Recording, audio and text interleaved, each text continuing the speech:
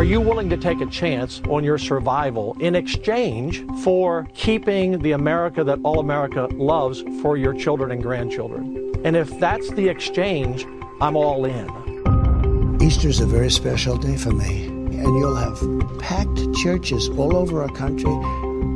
I think it would be a beautiful time, and it's just about the timeline that I think is right. That would be a great American resurrection 2.5+ weeks from now. That's very good. But I have a feeling that a lot of the numbers that are being said in some areas are just bigger than they're going to be. I don't believe you need 40,000 or 30,000 ventilators. You know, you go into major hospitals sometimes, they'll have 2 ventilators, and now all of a sudden they're saying, can we order 30,000 ventilators? Hi, everybody. It is March 26th, a Thursday, I think. I've lost track of days every now and then. Every day is Thursday. Every day is Thursday. Welcome to the Muckrake Podcast. I am your co-host, Jared Yates Sexton. I'm here with my favorite co-host, Nick Hauselman. We are talking today on the day that America has topped the charts on coronavirus infections. USA #1. So we're going to talk about that at the end of the pod. Please stick around. A really special conversation with Charlotte Clymer, a human rights activist. Really good conversation talking about the human rights vulnerabilities that we have, particularly in times of crisis. In the meantime, Nick, we're #1. How do you feel? It's like my first #1 hit I ever recorded on my last album. It's amazing. It's like driving down the road and hearing it on the radio, right? Yes, yeah, yes. Now here's the problem with that, though. This is not the Eagles singing a beautiful multi-part harmony song. This is. Here's the thing. Everyone wants to sort of put the stock in the fact that, like, when we test more, that's sort of like this magic serum that's going to solve everything. But all I hear about more testing is more sick people and more deaths. And that's really what it's going to mean, because that graph is not leveling off anytime soon. Yeah, we're in this weird place now where, what was the analogy people were saying for a while? Like, it's out of the barn, right? This testing thing, what we're talking about right now, would have made a huge difference a while back when the Trump administration completely screwed the pooch on this thing. And now we're in a place where, #1, our numbers are not accurate. I mean, right. They're huge, but we're actually getting more and more confirmed cases now from people who are going to the hospital because their lives are in danger. And so we actually have a situation where people who could have gotten ahead of this thing or could have not gotten infected are now in a lot of really dire circumstances. People are dying. And again, we've talked about this. It's not just senior citizens. It's all ages. It's all kinds of different people. And it's a really scary, frightening thing. And probably even more scary. I know it is. It's actually way more scary because we have a president who has no idea what he's doing and seems completely determined to pretend like this isn't a real issue and put more lives in risk. Well, here's the other thing. It's the number I want to keep my eye on isn't necessarily the number of people who are infected or even deaths.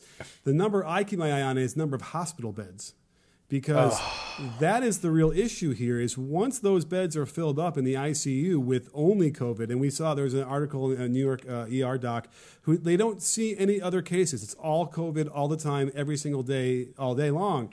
So it's like, you better not have an appendicitis. You better not have a heart attack. God forbid you get into a car accident. Try and have a baby. Yeah. Where are you supposed to be administered? How are you supposed to get care that way when it's completely filled? And here's the thing. It's not like it's filled as if it's like a rash of car accidents happened, God forbid. It is the kind of thing where they have to be quarantined. You can't be anywhere near those other people for fear of infection.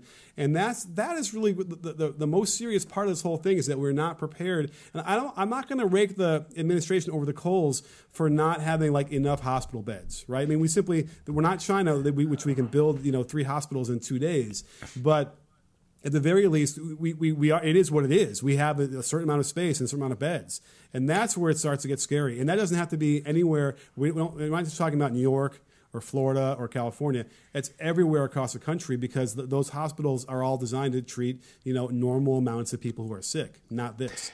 So we got a lot of new listeners. So before people turn this off and lose their minds, we talk about what's actually happening. We get down into the brass tacks of it. We always try and have a moment of hope to end these things. So we got to talk about the hard things right now. And the hard things are this. Capacity is being reached all around the country.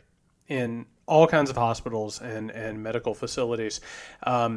What people, I don't think, necessarily understand, and it's one of those things where, like, obviously people are losing people all around the country. And just because you haven't lost somebody doesn't mean that the numbers aren't increasing at an unbelievable rate. And I was reading something this morning about New York City. You have thousands of New York City cops right now who are coming down with this thing, who are coming, calling in sick, and other people are having to pick up the slack. People are having to work. I know personally people who are having to work like 18-hour shifts in prisons. Everything is under pressure right now, and it's building and building and building, and the next few days are going to get even worse.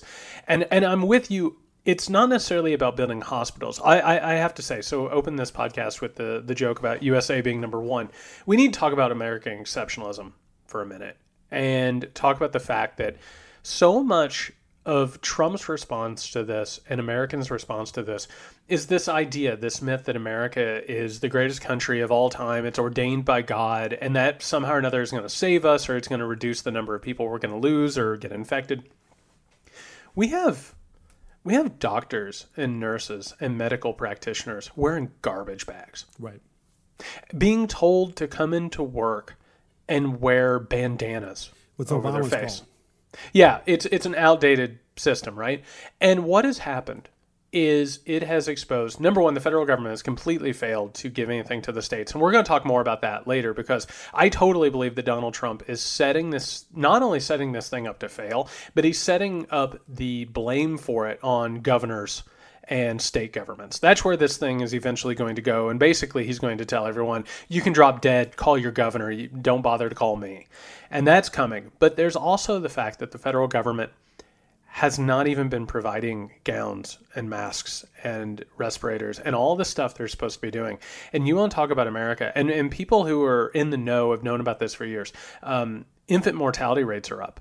Right? Like in America, it's really more dangerous to have a kid than it is in a lot of so-called second and third world countries.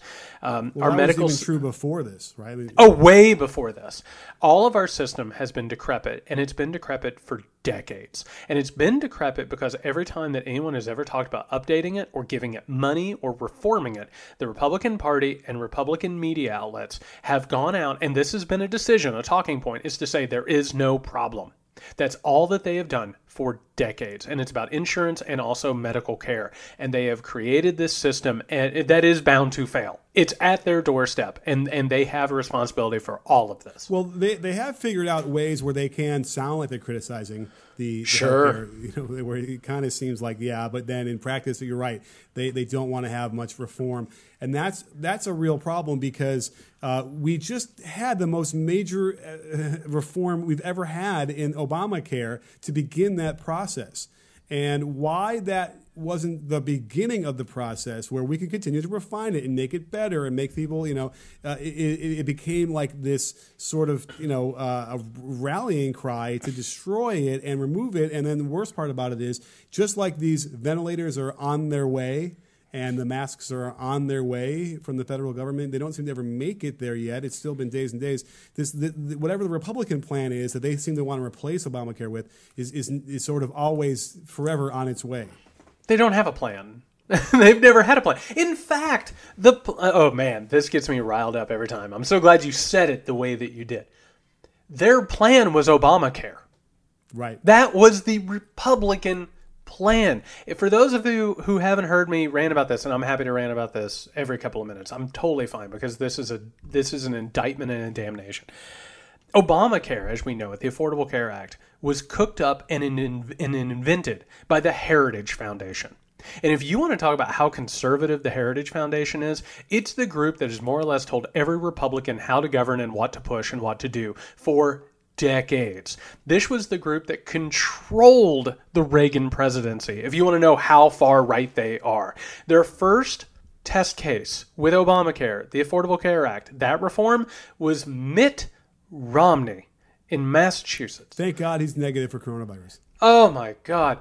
And so you're exactly right. They don't have a plan. Their plan was used up. But what happens is, and this is the history no one likes talking about, every time that and Democrats are the only ones who bring this up. They're the only ones who say this is an actual reform, and they always and sometimes this is good and sometimes this is problematic. They always make it more moderate than maybe they should. Right? Because they want to bring Republicans in. They want to do a bipartisan thing. They give Republicans things that they want, and they're like trying to sweeten the deal. Then Republicans meet, and they're like, we cannot give them a political victory. Right? If you want to know anything about the Obama presidency and what happened, they knew that Obama was more or less a center-left, center-right president. He was right in the middle of the American quote-unquote consensus, and they were terrified of him for that. And they knew that if he governed like that, and they didn't stand in front of him, that he would not just win re-election, he would change the entire political dynamic. All of this was about political positioning, and it always has been, and we're watching people die right now because of that. Well, but let's make sure we give blame to Senator Palpatine, a.k.a. Joe Lieberman, for being the casting vote to get rid of single payer, because that would have been, that would have gotten the mountain, the boulder rolling down the mountain a lot faster to get further reforms for the Affordable Care Act. So we must pay attention to that too. But yeah, this is just a continuation, and it's kind of like the notion of how is it possible that we wouldn't get universal health care out of this whole epidemic? Oh, right? How is it possible that we could possibly have the entire meltdown of the American economy and the American medical system, and they're not going to change anything, Nick? They're not going to change anything. They're going to throw money at people, which, by the way, I'm waiting for that check too, and everybody else is waiting for that check. Everybody's going to have the same amount of money. It's not going to do a whole lot of anything. It's throwing a Band-Aid on a bleeding wound. And nobody can even have a real conversation about changing big things right now. It's incredible to me. Well, yeah, but no, what they are going to change is that everyone can be out for Easter. Oh, now, can we talk about that? Well, let's talk about the deal that they finally passed late last night in the Senate. And how this is going to merge with what the House wants and all these different things. Because we've seen other countries like Canada just passed, I think it's like 6 months, and everyone's going to get over $2,000 each. Like, to me, that's a pretty reasonable solution there to handle all the businesses that are going to go out of business and all the people who are going on unemployment. We're not doing that here. I still can't quite put a finger on exactly how long this is supposed to last, how many months that people are going to get actual checks. And by the way, if you don't have direct deposit hooked up to your IRS account, then if they're going to mail it to you, that could take 4 months before you see the first check. And that's people are starving by then. They're on the streets by then, even if they're going to try and make landlords not kick anybody out after X amount of months, probably only 2 or 3 months tops. So it's really strange to me that part of the response. And then you top off, did you see Lindsey Graham talking about this last night? Yeah. And how he freaking literally echoed welfare queen ideology again. And I just don't understand how people in 2020 can, with a straight face, sort of pose this image of people willing to throw away their entire career just so they can collect a couple dollars an hour more in unemployment benefits for 4 months, and then that's it. No. And that's what he really thinks is how people might react to that. We know who he's talking about, but it's just disgusting. And he's probably thinking he's being the good guy on that. It just occurred to me. And, I keep having these. When you pay enough attention to politics, you start to recognize patterns and history repeating itself. I had not considered until this very moment, and you can't see me because this is a podcast, but I am crestfallen and just demoralized. I just thought about the fact that when these checks start coming out, Fox News is going to run one segment after another about what African Americans are spending their money on. And it's just going to be round-the-clock, race-baiting bullshit. Because you're exactly right with this welfare queen bullshit. That's what they've always done. And in the interview with Charlotte Clymer that's going to air in a little bit, she said something that kind of stopped me a little bit cold in my tracks. Because I've been angry about the fact that they're, throwing checks at this thing and not really making any large-scale changes. And we can talk about what changes need to happen, which I think we should. But Charlotte said it reminded Charlotte of continuing resolutions in Congress, which is where Congress recognizes there's a large problem. They can't do anything, and so they just kick the can down to another moment. And so we're probably every month that this goes on, and it's going to go on. By the way, we haven't even talked about the fact that jobless claims today hit 3.2 million. 3.2 million. The previous historical rise was 600,000. It Are you hit trying to say that in one day? Since this whole thing took place. It's 3.2. Yeah, this 3.2 million Americans filed for unemployment claims. That's amazing. If anybody doesn't know the history of that, that is like catastrophic. And this is a thing that is going to continue for a very long time. And if they continue resolutioning this, the battles that we're going to have and the cultural wars, oh my God, the white identity vilification of minorities is going to get bad. And if you thought Obama Bucks was bad, and it was, this is going to be a whole different ballgame, particularly when Trump realizes he can score political points on it. That is going to be a really brutal thing. Well, let's play some of these scenarios out, because I found it interesting. I teased Easter Sunday being a big outing for everybody if Trump has his way. And he wants to see the churches full of people, Nick. Yeah. Well, there's so you're right, because he'll be there and he's a big churchgoer. Here's the thing, though, is there seems to be the slightest bit of evidence that the social distancing. Well, we know that it works, and in fact, I'm not even sure why anybody's putting faith in testing. Like at Cedar Sinai right now in LA, they're not really testing anybody. They're just assuming with certain criteria that you have it because it takes we are too long. Swimming in it. Yes. So it's like they don't even, the test's not the test anymore. Now they're just worrying about mitigating those issues and also, social distancing. So why don't we all just pretend that we have it, do extreme social distancing, and let's just be a little bit more cautious than normal and go an extra couple weeks than what we would think we would normally have to do. Just make it like, into May. It makes no sense why we'd be screwing around with this at all. But it's sort of like the same argument we would make with like climate change. Why would we screw around with arguing over the details about how much this is affecting us or how little? Let's just kind of go a little extra cautious and stop polluting as much as we are. Same thing here. Why not just social distance even a little bit longer? But here's what's going to happen. If people listen to Trump, and by the way, people listen to Trump in blue states too. If they listen to him and they start congregating and we get a rebound and another spike, now you're talking about unemployment getting to 20%, maybe higher. Then you're talking about a huge run because the money that this bailout package has given us a nice run in the stock market the last 3 days, some big, some gains. You're talking about it could go down to 12,000. And I can say this, if it ever got down that low that quickly, it'll never get back to 29 again in our lifetimes. I'm supposed to be hopeful, but I'm sorry. But no, we'll get there. Believe me, we'll get there somehow in some way.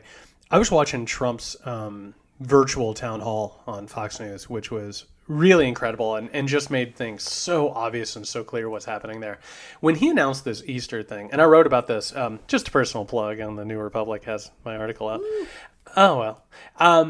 As he was announcing the Easter thing, over on the side of the screen was like a list of the infections and deaths, and it was just going up. And guess what else was going up as he said that? The stock market. They love the idea that we're going to open up on Easter. And it's just momentary gains. It's momentary confidence. But it's all about this idea that the economy sucks and is unstable and it's not built to work. Like I want people to think about an individual, like the people who right now who aren't able to go to work. Like all of us suffer if we can't go to work. Right? All of us, none of us are ready to just lose our jobs and just have our income completely dry up. We should live in a country, though, where outside of a pandemic, just in regular life, let's say you get pneumonia, right? If you're up and about and trying to do your job with pneumonia, you can die, right? We should live in a world where if you get pneumonia, you rest until you're healthy and then you go back to work. Guess what? That's how the economy should work, too. We should have an economy that can change and morph into something different. I brought up this analogy on Twitter, I think today. It's like in California. They build buildings that can withstand earthquakes. right? You engineer something based upon what threats might come along or what disruptions might come along. We should, like a person who gets sick, we should have an economy that can go and rest for a few days or a couple of weeks and handle a month or two of social isolation, because this thing isn't just going to magically go away. If you talk to experts, we're going to be dealing with this for at least a year. We're probably going to have multiple shutdowns. And what are they going to do? They're going to get together and shut us down for a week, but everyone gets antsy and stir crazy, and all of a sudden we just go back outside and kill millions? Is that how this thing's going to work? Because that's not sustainable. Right. Well, let's not forget that there is some indication or some notion that in warmer weather it doesn't carry as much and might die down too. Like in the flu, but we don't know if that's really the case or not. We have no idea. I wouldn't be surprised if poor countries in the southern hemisphere, they're just not set up to be testing anyway. So what it looks like, they don't have a lot of problems. It could very well be that they will, and they do, and we don't know it. And it's almost like what we're hearing with China. China says that that's leveling off and not really having a lot of deaths now, and but what we are realizing is that whatever they were reporting earlier was woefully underreported. Like I don't think we're ever going to get a sense of just how bad it was for that time. So the only hope we have is that they get a vaccine. And again, they had a breakthrough recently, but again, even though that part went as fast as it ever has gone in the history of the world of vaccines, the rest of the process that goes along with that, it takes forever, and it'll be at least a year. Still, it's not going to go any faster than that. So, yeah, it can come back again in full force anyway, just by matter of course in the fall when it gets cold anyway. But you're right. The way they print money and the way they're talking about a $2 trillion stimulus or relief package, it's almost like, how could they ever with a straight face told us that, we don't have money for these different programs ever at any time? It's so disgusting. And by the way, we're talking about the coronavirus. Scientists will tell you we are statistically... It's a certainty we're going to have other things besides the coronavirus. Yeah. We're going to have other infections and super diseases because of climate change and because of deforestation and because humans infringing on the territory of animals and just the way that this economy makes us live is going to bring these things on. Like if you think about the way the world is organized through neoliberal globalism, it's set up for this. It's set up to bring them into the population and to spread them. We're going to have more of this. Well, I mean, you look at, we have it every year. The flu.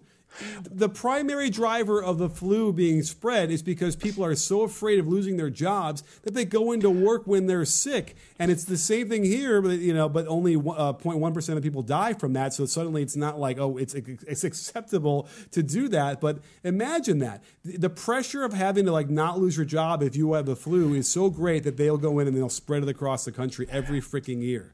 And that's where we are now with this thing. And I want to put it in the most base human terms imaginable. This economy sucks. It's not even really a good, effective economy. It's really good at funneling money. It's really good at moving wealth around, particularly to the wealthy, right? It's like the equivalent of, it's like those old things you put on your nightstand that move with water and it moves things around. Only this one's stuck. And it's just the silt is just going down onto one end.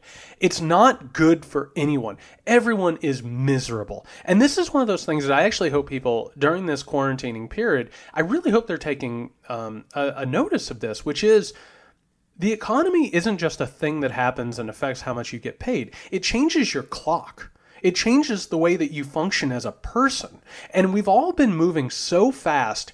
And we've been so concerned with the accumulation of wealth and property and quote-unquote power, which none of the power really exists outside of this down here, we lose track of living. You know what I mean? It sucks to be stuck in a place and you miss people and you want to go outside and you want to do things, but it also makes you appreciate human connection, right? Right. The economy makes us not do that. It makes all of us miserable. And so right now we're being told, well, we are going to have to sacrifice your grandparents for this to make this economy keep going. Well, do you want to lose this economy? It's like, no, this is a failure of imagination. Right. When people, and by the way, these ghouls, these disgusting assholes who go on TV and they're like, well, I think grandparents have a duty to die so their grandkids can have an economy. Go away. You should never be on TV anymore or have a soapbox or a platform. You need to go away. You're a ghoul. And by the way, Rudy Giuliani, speaking of ghouls, I don't know if you saw this today. He was like, a few thousand people might die. That's not a real tragedy. It's like, you were the mayor of New York City on September 11th, my man. And these people who keep saying that, it's not the deal. Why do we want to sacrifice for this economy that sucks and treats everyone terribly and lowers our lives, makes them more miserable, and quite frankly, it's just a really miserable system. Create something new. Figure it out. And if you can't come up with ideas, get out of the way. Right. Let somebody else take a crack at it. Clearly, they have the ability to help cover this downturn. They can pay people and give people money and force employers to keep people on the payrolls and cover that too. They can also, delay paying taxes on April 15th. There's a lot of things they do here that and that they are kind of doing that would help this economy that they didn't do during the Great Depression. That and by the way, so what? Like, we've had a Great Depression. We came out of that, of course. We needed a freaking world war to come out of it. But I just can't understand how, and even people who are not Trump supporters will sort of point to those, as if these numbers aren't real people and just sort of say, yeah, again, it's just not that many people are going to die. What's the big deal? We have to be able to save the economy, as if saving the economy is also saving like the republic. Right. And by the way, and I want to point out how stupid all of this is and how nearsighted it is. And we've talked about this on the program. So let's say $1.5 trillion, $2 trillion, which just appeared out of nowhere, Nick. Cool. All of a sudden they needed it, and it's just there. Amazingly, we never have money to pay for anything. Right. It's complete austerity, but suddenly over here, I forgot, it's in a sock in a drawer. Hold on a second, let me get this $1.5 trillion. So, let's say instead of taking $1.5 trillion or $2 trillion in a time of, and by the way, they're just throwing it into a hole. Like, it's not really fixing anything. They're hoping it can, make people feel better for a hot minute, but it's not really fixing anything. I have a question for you, really quickly on that one. Yeah. The Trump organization gets none of that money. Do you believe that? I don't believe that for a moment. And by the way, they've made a mint off insider trading. Let's just be real. And I know they always need more money, but I don't believe that for a second. And then do you believe that it was accidentally left out of the language at the last minute, and the Democrats luckily caught it and put it back in? Yeah, that's not unintentional. But I will say this. So, let's say, and by the way, we live in this weird time period. We've talked about this before. CEOs are really incompetent and really untalented. They're better at accruing power than they are wielding power. So you have all these people now who are they're making mistakes, but they never lose their jobs. These people right now, the Republican Party, crafted this economy that failed. Right? And they set it up to fail. They 100% did, by lack of healthcare, by lack of infrastructure, by making sure that people had pre-existing conditions that would make them available for this, and that they'd come into work sick and insecure about their job security. Okay?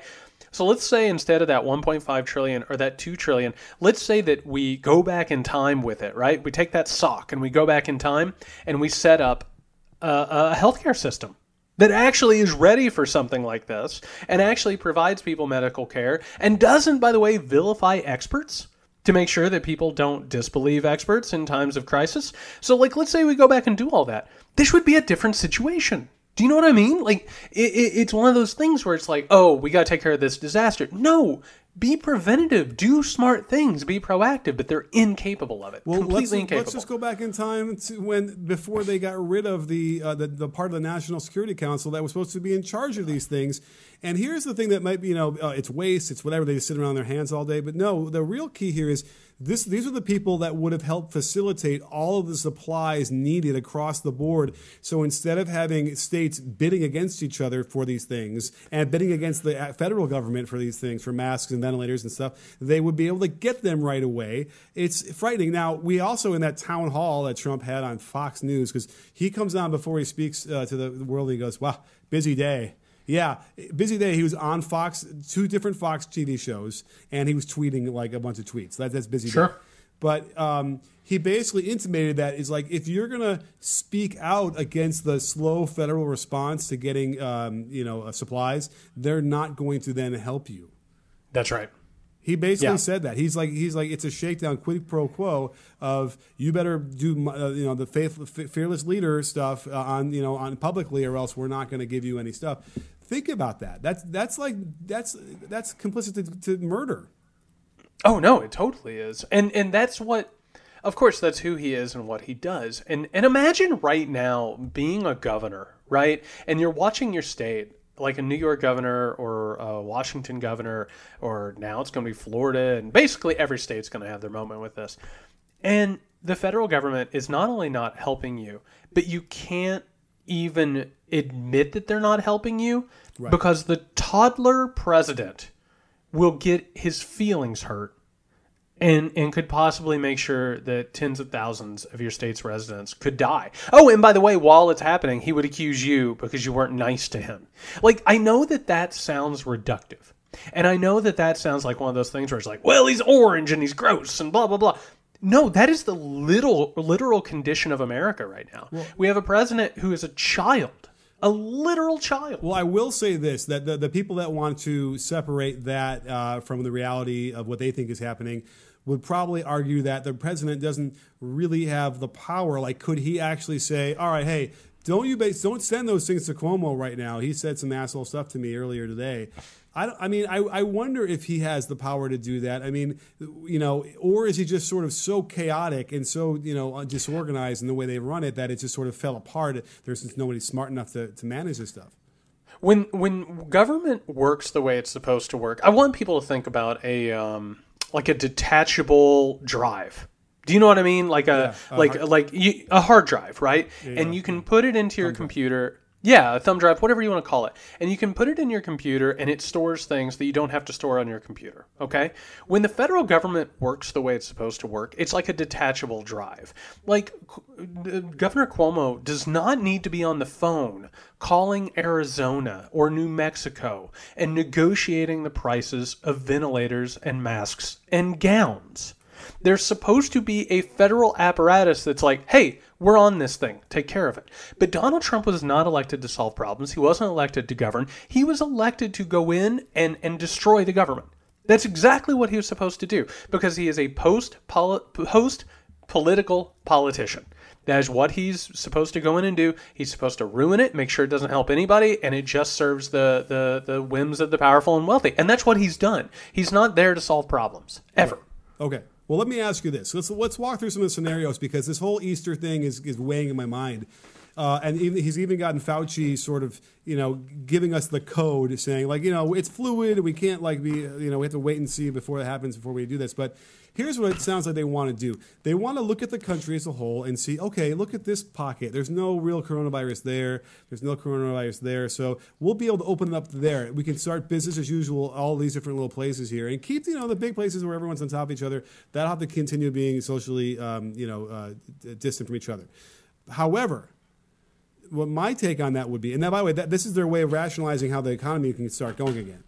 I have a feeling that when you have the top, 10 cities in America still shut down because there's so much, of testing going on in coronavirus there, that's just, the economy will never come back when rural America is trying to give it a jump start. That's the biggest issue I see.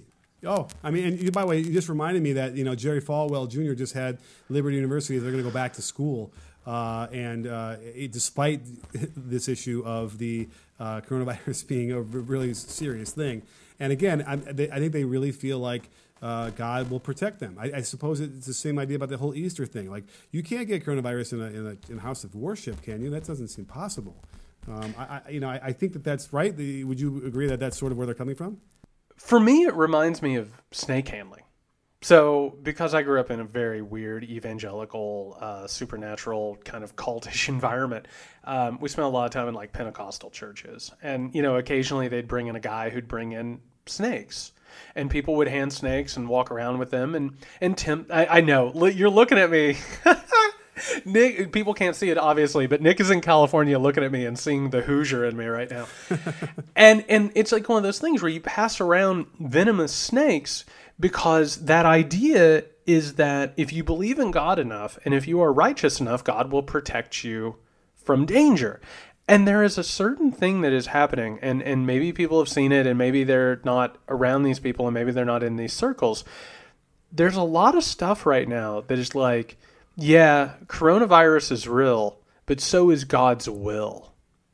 And so it's becoming a thing where it's like they're embracing this.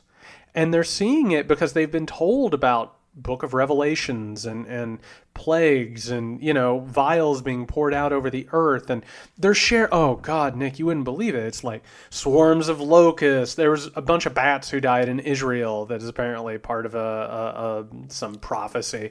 There was a river that turned red because ink fell in it. And all of a sudden they've been taught to look for this stuff.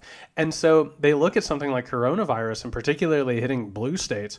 And a lot of them are trained, they're indoctrinated to automatically see that as, oh, this is God's will. This is God taking over around the country. Right. Well, I mean, I think they're trained for every single thing in their lives to be God's will. And, so it's like this isn't one more thing. I just wonder, like, at some point, it doesn't erode the confidence when time after time, these end time things that keep happening aren't the end times. Yeah, it doesn't seem to shake their faith, which I guess is the whole definition of faith as it is.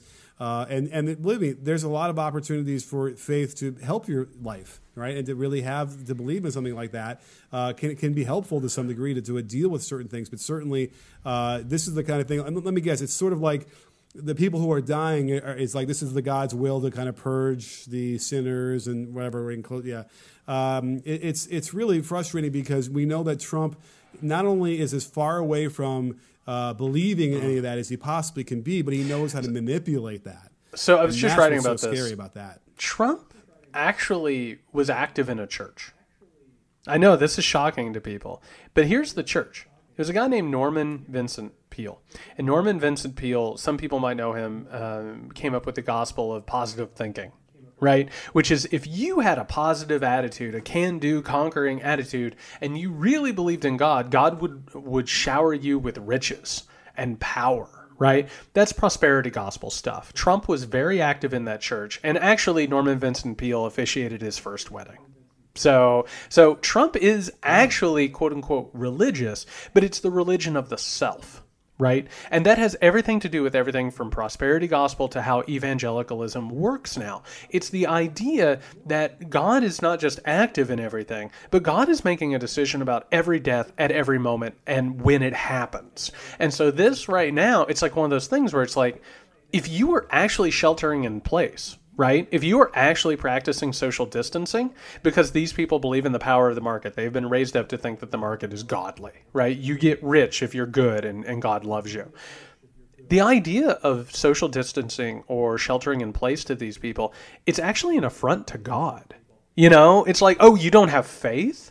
You don't, so you are the God in this situation and you have power? And it's actually sort of an offensive thing to some of these people. And so when Trump wants to open up on Easter, they hear him and they're like, oh, he's been talking to God, because Trump is the embodiment of that religion. It's a really bizarre thing. And it's hard to explain unless you lived in it, but that's how this shit works. It makes sense. I wonder if the movie Somewhere in Time is Trump's favorite movie, because if you haven't seen it, it's about Christopher Reeves, who convinces himself, literally, he puts on all the garb, he goes to an old hotel, and he convinces himself that he's in 1920, and he suddenly is in 1920. It's like the most crazy thing. And I'm going to fucking ruin it for everybody, but he's foiled when he forgets that he left a penny from 1985 in his pocket, and as he's talking to the lady he falls in love with, whatever, he pulls it out and he sees it, and all of a sudden he's pulled back into 1985 again. The whole thing's just destroyed. And you know what? It's a parable for where we are right now. I just didn't even realize that. I have to tell you, number one, I love your movie cuts. Number two, I suddenly had this weird memory of being in a video store, and God, I miss video stores, and seeing a copy of that movie on a shelf and thinking to myself, who watches that movie? And the answer, dear listener, is Nick Hasselman. Oh. So that in 2020, he could use that to explain the political moment in 2020. That's amazing. By the way, not only did I watch that, every year at that hotel where it was filmed, they still have I want to go. They have a Somewhere in Time, convention. So It was powerful. But by the way, like I mean, listen, I might have even believed that you could do that. That's almost like the Force in Star Wars, or whatever. But still, so I could kind of recognize that belief if you really wanted to get into that. But it doesn't certainly help anybody from not dying right now from this horrible virus. So it does when you don't believe in science. That's the whole point, because we've talked about this before. Like, spin and propaganda don't exist on the microscopic level, right? Like, you can't, like, a virus is a virus. It does what it does, and it works the way that it works. You can't talk it away. That's why Donald Trump is failing every single day right now. And they have worked for years to make people believe that scientists are evil. Yeah. There's entire. Oh my God, Nick, you would not believe it. It's evolution. That's really where the root of their. Well, it's evolution is a big chunk of it for sure, but then it got radicalized by the Republican Party is what ended up happening, and then you have everything from like fossil fuel companies, wanting to like hide global climate change, even while they knew it, and that brings it all around because they know that it's wrong. Republicans knew that holding back the reform of the medical system wasn't good. They knew it. They knew that it would lead to people dying. They knew that maybe someday the check would come due. They just hoped that they weren't standing there holding the bag when the check came due. Right. And they're not. It's us. And that's where we are right now. That's why we're in this situation. I am speechless. Yes. I don't know. I don't know what else to do, because I am just. I now demand that you go to this somewhere out of time. Somewhere in time. Somewhere in time movie festival. Yes. That a movie that I bet 5 people right now are listening to this podcast and are just like they're putting their hands up as they drive and endangering people because they are the only 5 people who have seen this movie. I'm going to watch it right now, actually. That's wonderful. We would love to hear from people who have seen this. I think this is only the natural transition that we could possibly have to talk to Charlotte Clymer about human rights. So when we come back, we're going to talk to Charlotte Clymer about human rights in the time of coronavirus and pandemic and America's history of infringing on civil liberties and human rights. All right, be right back. I am here with Charlotte Clymer, who works for the Human Rights Campaign and is a veteran communications expert. And we are very, very lucky to have Charlotte on the podcast. In case you didn't know, and I assume everybody does, Charlotte is easily one of the best follows on thetwitter.com. Lots of interesting, intelligent things to say right now in this moment, which is why I was so excited to have Charlotte on. So, Charlotte, I'll go ahead and I'll start here. We are in a historical moment of crisis and chaos and anxiety. There's a lot of stuff to go over, but I would just like to start this conversation asking where your head is in all of this as you're watching this thing unfold. What are your main takeaways from this current pandemic crisis? So first of all, you are so flattering, and thank you, Jared, for that very kind introduction. I think we're at an intersection right now where the dials have been turned up on both, the fact that this political era of ours is completely unpredictable, and it has been unpredictable since 2016, obviously. And the other dial being that we are in an entirely unprecedented situation. The stimulus package that was passed by the Senate yesterday is almost 3 times as big as the stimulus package that was passed in response to the Great Recession in 2008. So it's very uncertain. And the amount of, I think, complexity and general anxiety at this moment is quite warranted. Yeah, and I'm so glad you brought it up that way. I think that this stimulus package, there was so much emphasis, obviously, on the sort of political wrestling about this thing, whether it was going to get done, whether it wasn't going to get done, and especially, with this deadline of when the Senate needed to pass it by. What gets lost in all of this is a historically large thing that has been passed. It's not completely understood. For sure, I don't know how you feel about it, but the way that I look at it is it's the beginnings of a solution, but it is certainly nowhere near an actual solution. It's a Band-Aid on a very large wound, but it's so massive, and I think it speaks to the need to do something very, very large. And I think that a lot of people who feel like things are going to be back to normal, like the president of the United States, who thinks the country is going to be reopened by Easter, I think are either in denial or ignorant of how large of a crisis this actually is. That's absolutely correct. And I kind of liken it in DC speak to a continuing resolution. We always have these budget fights that come up in Congress. And instead of just solving them, Congress will sometimes kick the can down the road a few weeks or a few months with a CR or a continuing resolution. It's just enough to get by. This stimulus package, as big as it is, $2 trillion, is literally just enough to get by. We're just trying to survive the next month or 2 months. That's all this is. And what I really worry about is the lack of political willpower to address those who will be most affected, which is individuals in the middle class and folks who are struggling in poverty. Those are, the most vulnerable population of the country is going to be the most affected. And it feels like a lot of folks who are in leadership right now, particularly Republican Senate leadership, have completely disregarded that. And that's on top of the whole negligence and irresponsibility of the Trump administration handling this crisis since early January. It's pretty dispiriting, I would say, and I think people are right to be worried. The idea of this continuing resolution, the way that this can keeps getting kicked down the road, it is indicative of so much of, I think, what is wrong with our government and how it has worked. I mean, we move into this pandemic, and you have Trump standing up there saying that he inherited this outdated, crumbling system, when in fact you have had decades of opposition to even the most humane and simple, human dignity when it comes to healthcare. And the idea that every time we ever talk about healthcare or, medical treatment as a human right, it has just been destroyed left and right. And now we've gotten to this point where this resolution is just sort of feeding a little bit of money into a system that has shown itself to be completely unstable and unreliable and inhumane. And it just feels like this is just more denial of the actual problem. And the problem is that we have an economy that just doesn't work and doesn't treat people like living, breathing human beings. That's right. Our infrastructure. I mean, this is a perfect storm. It's not. It's. You're absolutely right. It is the complete failure of our healthcare system, and it's the failure of our overall infrastructure.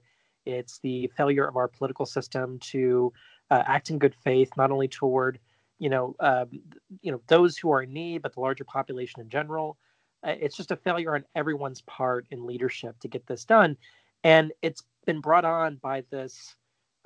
Just catastrophe of series of missteps, intentional missteps by the Trump administration. It was a couple of years ago that Trump fired the federal team's the federal pandemic team. The folks who are assigned to specifically deal with a situation like this, to make sure that our federal government is prepared to respond to it. He fired them all. And this is after, he came into office and, intelligence officials, health experts, the White House itself, President Obama, all told Trump that, one of the things you really need to look out for is a possible global pandemic and the absolute terror and havoc that it could wreak on our economy and society in general. And he disregarded all of that. And so we find ourselves in this situation where we're scrambling just to be able to be in a position to save lives.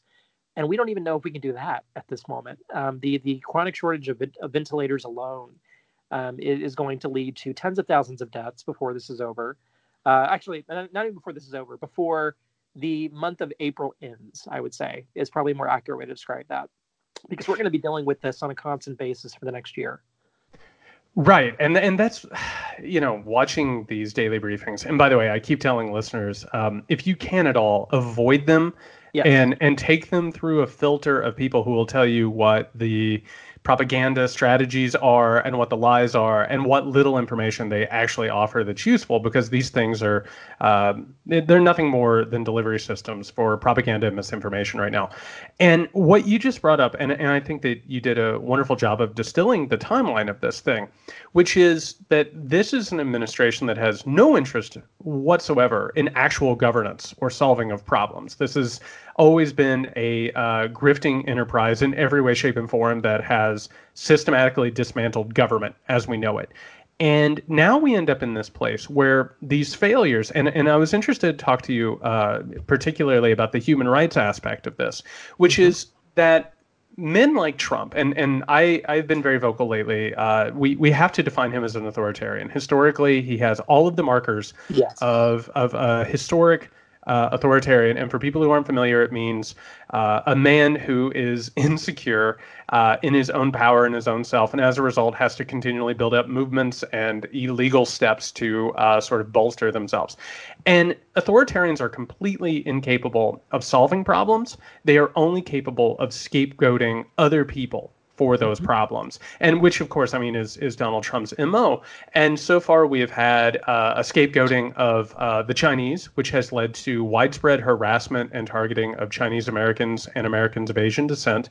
Undoubtedly, we're going to find out, I assume, in the next few months that Asian American businesses are just being destroyed. I mean, just absolutely dismantled, and people have wrapped their heads around what the long-term effects of that are going to be. But can you talk a little bit about what it is when authoritarians or governments that don't actually address problems and they start scapegoating individuals? What does that do to put human lives at risk? What does that do to human rights? What are the consequences of this sort of catastrophe public relations tactics? Yeah, it's very vicious and sneaky, because you'll notice that they would use this language. I think they really started using it a lot, maybe 2 or 3 weeks ago. So what they do is they'll roll out terms like the Wuhan virus, which is where the virus originated, which is in Wuhan province of China. They'll say things like Chinese virus. They'll deploy xenophobic terms in general, without outright saying that we need to be wary of Chinese people. But it is a way for the federal government and the Trump White House in particular to talk to his supporters and say, look, this isn't our fault. This is those weird Chinese people who are out to get us, who clearly hate America, who hate our freedoms. And, it's almost like they are making the case that this is being intentionally done from Chinese communists in order to harm us. It is incredibly incendiary rhetoric. That is only intended to shift off blame and put it all on the Chinese government. And now, look, I have no doubt that some government officials in China work to cover up the virus, because we already know that. But there were also, just numerous heroes, I would say, in Chinese society who attempted to be outspoken about this and treat people and, kind of sound the alarm bells about how bad this was going to be. And what we see now is that everyday workers in the United States, in China, all over the world are dealing with the impact of the just complete negligence of their governments. And it's pretty heartbreaking. And what I will particularly say is that I am incredibly worried, as you said, for Chinese American citizens, or citizens of Asian descent, who are being targeted and harassed on a daily basis because of Trump's rhetoric that clearly scapegoats people of a certain ethnicity. Yeah, and I think it's important to talk about the fact that we continually say, like, this nebulous phrase, the Chinese, as if the people in China aren't actually victims of an authoritarian government themselves, as if, the people living in China aren't actually, or as if the actual citizens who are under the thumb of an authoritarian regime are somehow or another responsible for the lies of a government that withholds and keeps them from any rights whatsoever. That's absolutely right. And I also think it's interesting, to point out that, Trump loves Xi Jinping, the president of China. He loves the leadership of China because they're living out his dream. He wants to be an authoritarian. He wants to have an iron fist control of the U.S. If we did not have a constitutional ban on seeking more than 2 terms as president, he would absolutely be running for 3rd, 4th, and 5th terms. I guarantee it. So he looks at the Chinese leadership and he's kind of salivating over their situation over there. Yeah, I'm glad you brought that up, because one thing I think a lot of people have a real hard time wrapping their heads around the idea that the political reality is so malleable. I mean, the idea that Donald Trump, of course, who elevated Kim Jong-un to this place of respect and national or international standing, and of course he's very close to Vladimir Putin and Benjamin Netanyahu, and you have all these relationships where it becomes very obvious very quickly that Donald Trump aspires to these things. I mean, authoritarians have a tendency to find each other like magnets and sort of support each other, even as they're sort of jostling for more control for each other. And I think that's an important thing to remember, is that this is what we're talking about with China. This idea of the suppression of what happened with the coronavirus is exactly what Donald Trump has put into practice in the United States. I mean, the only reason that we don't have more documented cases is because he is taking active action to suppress testing and knowledge. I mean, it's bad even when you look at the numbers that we have, but it's actually probably much worse than what we know. It's much worse than what we know, and it's the numbers are only going to get exponentially higher over the next month, 2 months, 3 months, that we continue navigating this crisis. A lot of people don't know that Trump actually rejected tests that were offered to our country from the World Health Organization. And the reason he did that was to, essentially cover up the numbers, to hope that the crisis died out by itself, so that he wouldn't have to deal with the market ramifications, and the fallout from our economy. Trump wants to get reelected solely on the strength of our economy, which had been doing pretty well in the past few quarters. Not for everyone, obviously, but overall the stock market is booming. And because so many Americans associate the stock market with general economic health because of a really bad media presentation of the stock market, he wanted to kind of run for re-election on that. And given that the threat that the virus and the pandemic posed to our economy, he worked actively to cover it up. This man literally chose the health of the economy and the re-election, and thus the re-election of his own administration over the lives of millions of Americans, because we don't know how bad this is going to get yet. And I just wanted to ask one last thing before we let you go, and we're so grateful for your time. One of the things that we do on the Muckrake podcast is we try really hard to talk about current events while also challenging these old held ideas about what American history is and isn't, and sort of the myths that we have. The idea that America has always been the fairest and most liberty and freedom obsessed country that we've ever had. And we talk about these moments in time that have more or less been erased. And particularly in the 20th century, you have things like the first Red Scare that, led to widespread violence and murder and raping and lynching of African Americans. The Lavender Scare that, for whatever reason, associated communist forces with LGBTQ Americans.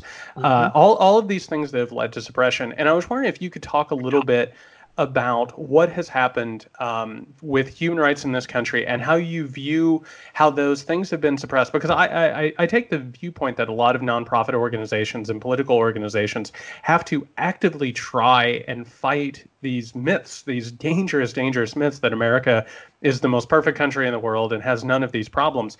As we're sort of watching this thing unfold, what are the things that you look back on that cause you concern, that make you worried about the direction that this country is currently listing towards? The only way that Trump and Pence can consolidate power is by, telling their supporters, look, we're on a team and those folks are not on our team. They're actively working against our team. And the folks that they point to are Black Americans, of course. That's why there was that huge push against his patriotic action of taking a knee to protest violence against Black citizens. There is the consistent homophobic, biphobic, transphobic rhetoric against LGBTQ Americans as a way of saying these people do not represent our society. They should not be in our military, etc. There is the constant push against women in general, women who are outspoken against, sexual violence, physical violence, cross-generational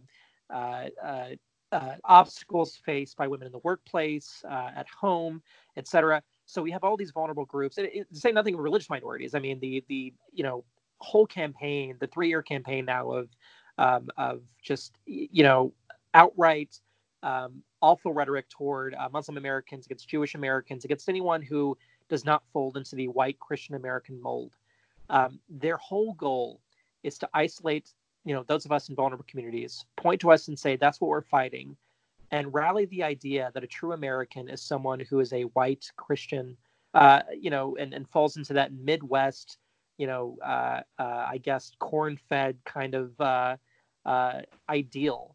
And it's very concerning. It is scary as hell. And that's why we're seeing just this ongoing campaign of legislative attacks, of cultural, I would say, offerings and musings from Trump about, how people who fall outside of his particular demographic are not real Americans.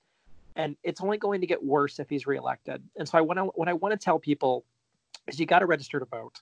You got to register to vote. You got to get your friends and family to register to vote. And you have to make sure that, to just communicate to everyone around you that our society is on the ballot in November. It's not going to get any better if we're not showing up and being heard. Yeah, and as a product of that corn-fed Bible Belt culture, I've spent so much time sorting through sort of the conspiracies that have motivated and activated the people that I've grown up with. And the one consistent uniting factor in all of these conspiracies, whether or not it's, protocols of elders of Zion, New World Order, the deep state, all of it is about minorities, whether or not that is women, LGBTQ Americans, or African Americans, or the poor, and it's them conspiring together to take down white patriarchal evangelical power. And if you know that, and if you've experienced it, I mean, you hear the dog whistles in every one of these speeches and every public presentation. It's remarkable to me too, because the breadth of diversity in our communities is just awe-inspiring. For example, I'm a Christian. I go to church. I'm a military veteran. I have all these aspects of my identity that are so important to me that fall into that traditional mode. And I think that goes for tens of millions of folks across the country who would identify as progressive or liberal. For us, this is not a battle of religious ideology or your skin color or your sexuality or your gender or your religion. It's about just being decent to those around you and not being decent to people. We believe in what America could be. They want the America of the past, the America that was exclusionary and hateful and really just hurt everyone. All right. Well, thank you so much for coming on. Again, everybody should follow Charlotte Clymer on Twitter and everywhere at Everything Charlotte Writes. Thank you so much. Jared, it was such an honor. Thank you so much. And seriously, thank you for what you do in general. I really appreciate it. Thank you. All right, everybody, that was Charlotte Clymer. Please heed what Charlotte was saying about the dangers of this moment. We keep talking about Donald Trump as an authoritarian and what that means. We need to recognize who he is and what he's capable of. Certainly, he has put a lot of American lives at risk. And before this whole thing's over, as it just keeps getting worse, I mean, he's only going to turn the temperature up on that. So thank you so much to Charlotte for coming on. Yeah, and the instinct to deny that the authoritarian regime is taking hold is a real powerful thing that most people want to instantly go to. But if you look at all the different highlights of the Trump administration starting in 2017 when he took over, it does become a little bit more clear that all the things that people were sort of sounding alarm on are happening and did happen, are going to happen there, and they're talking about them. So when you look at it in the aggregate, it does seem a little bit more clear that that's the path we're on versus a knee-jerk reaction to say, we'll never do that. So really important words to heed without question. Yeah, and I don't want it to be true. I've said this over and over on here. I wish so badly that I was wrong about Donald Trump, but it was just so obvious who he was and what he was inheriting with the Republican Party and that whole system and infrastructure that was behind him. At this point, just denying it and pretending like it's not true just gives him power. That's all it does at this point. And we're in the middle of a giant societal and political crisis, existential crisis. We have to recognize who he is. So we're just very grateful for Charlotte for coming on. Yeah, and well, thank you everybody for joining us today on the podcast and listening. We really appreciate you being part of the conversation. And don't forget, you can always follow us. Jared is at JY Sexton, and I am at Can You Hear Me SMH. Please, if you like this, give us a nice rating and a thumbs up over on iTunes or wherever else you listen to the podcast. And whatever you guys do out there, make sure you practice good social distancing and stay safe out there. Wash your hands and stay safe.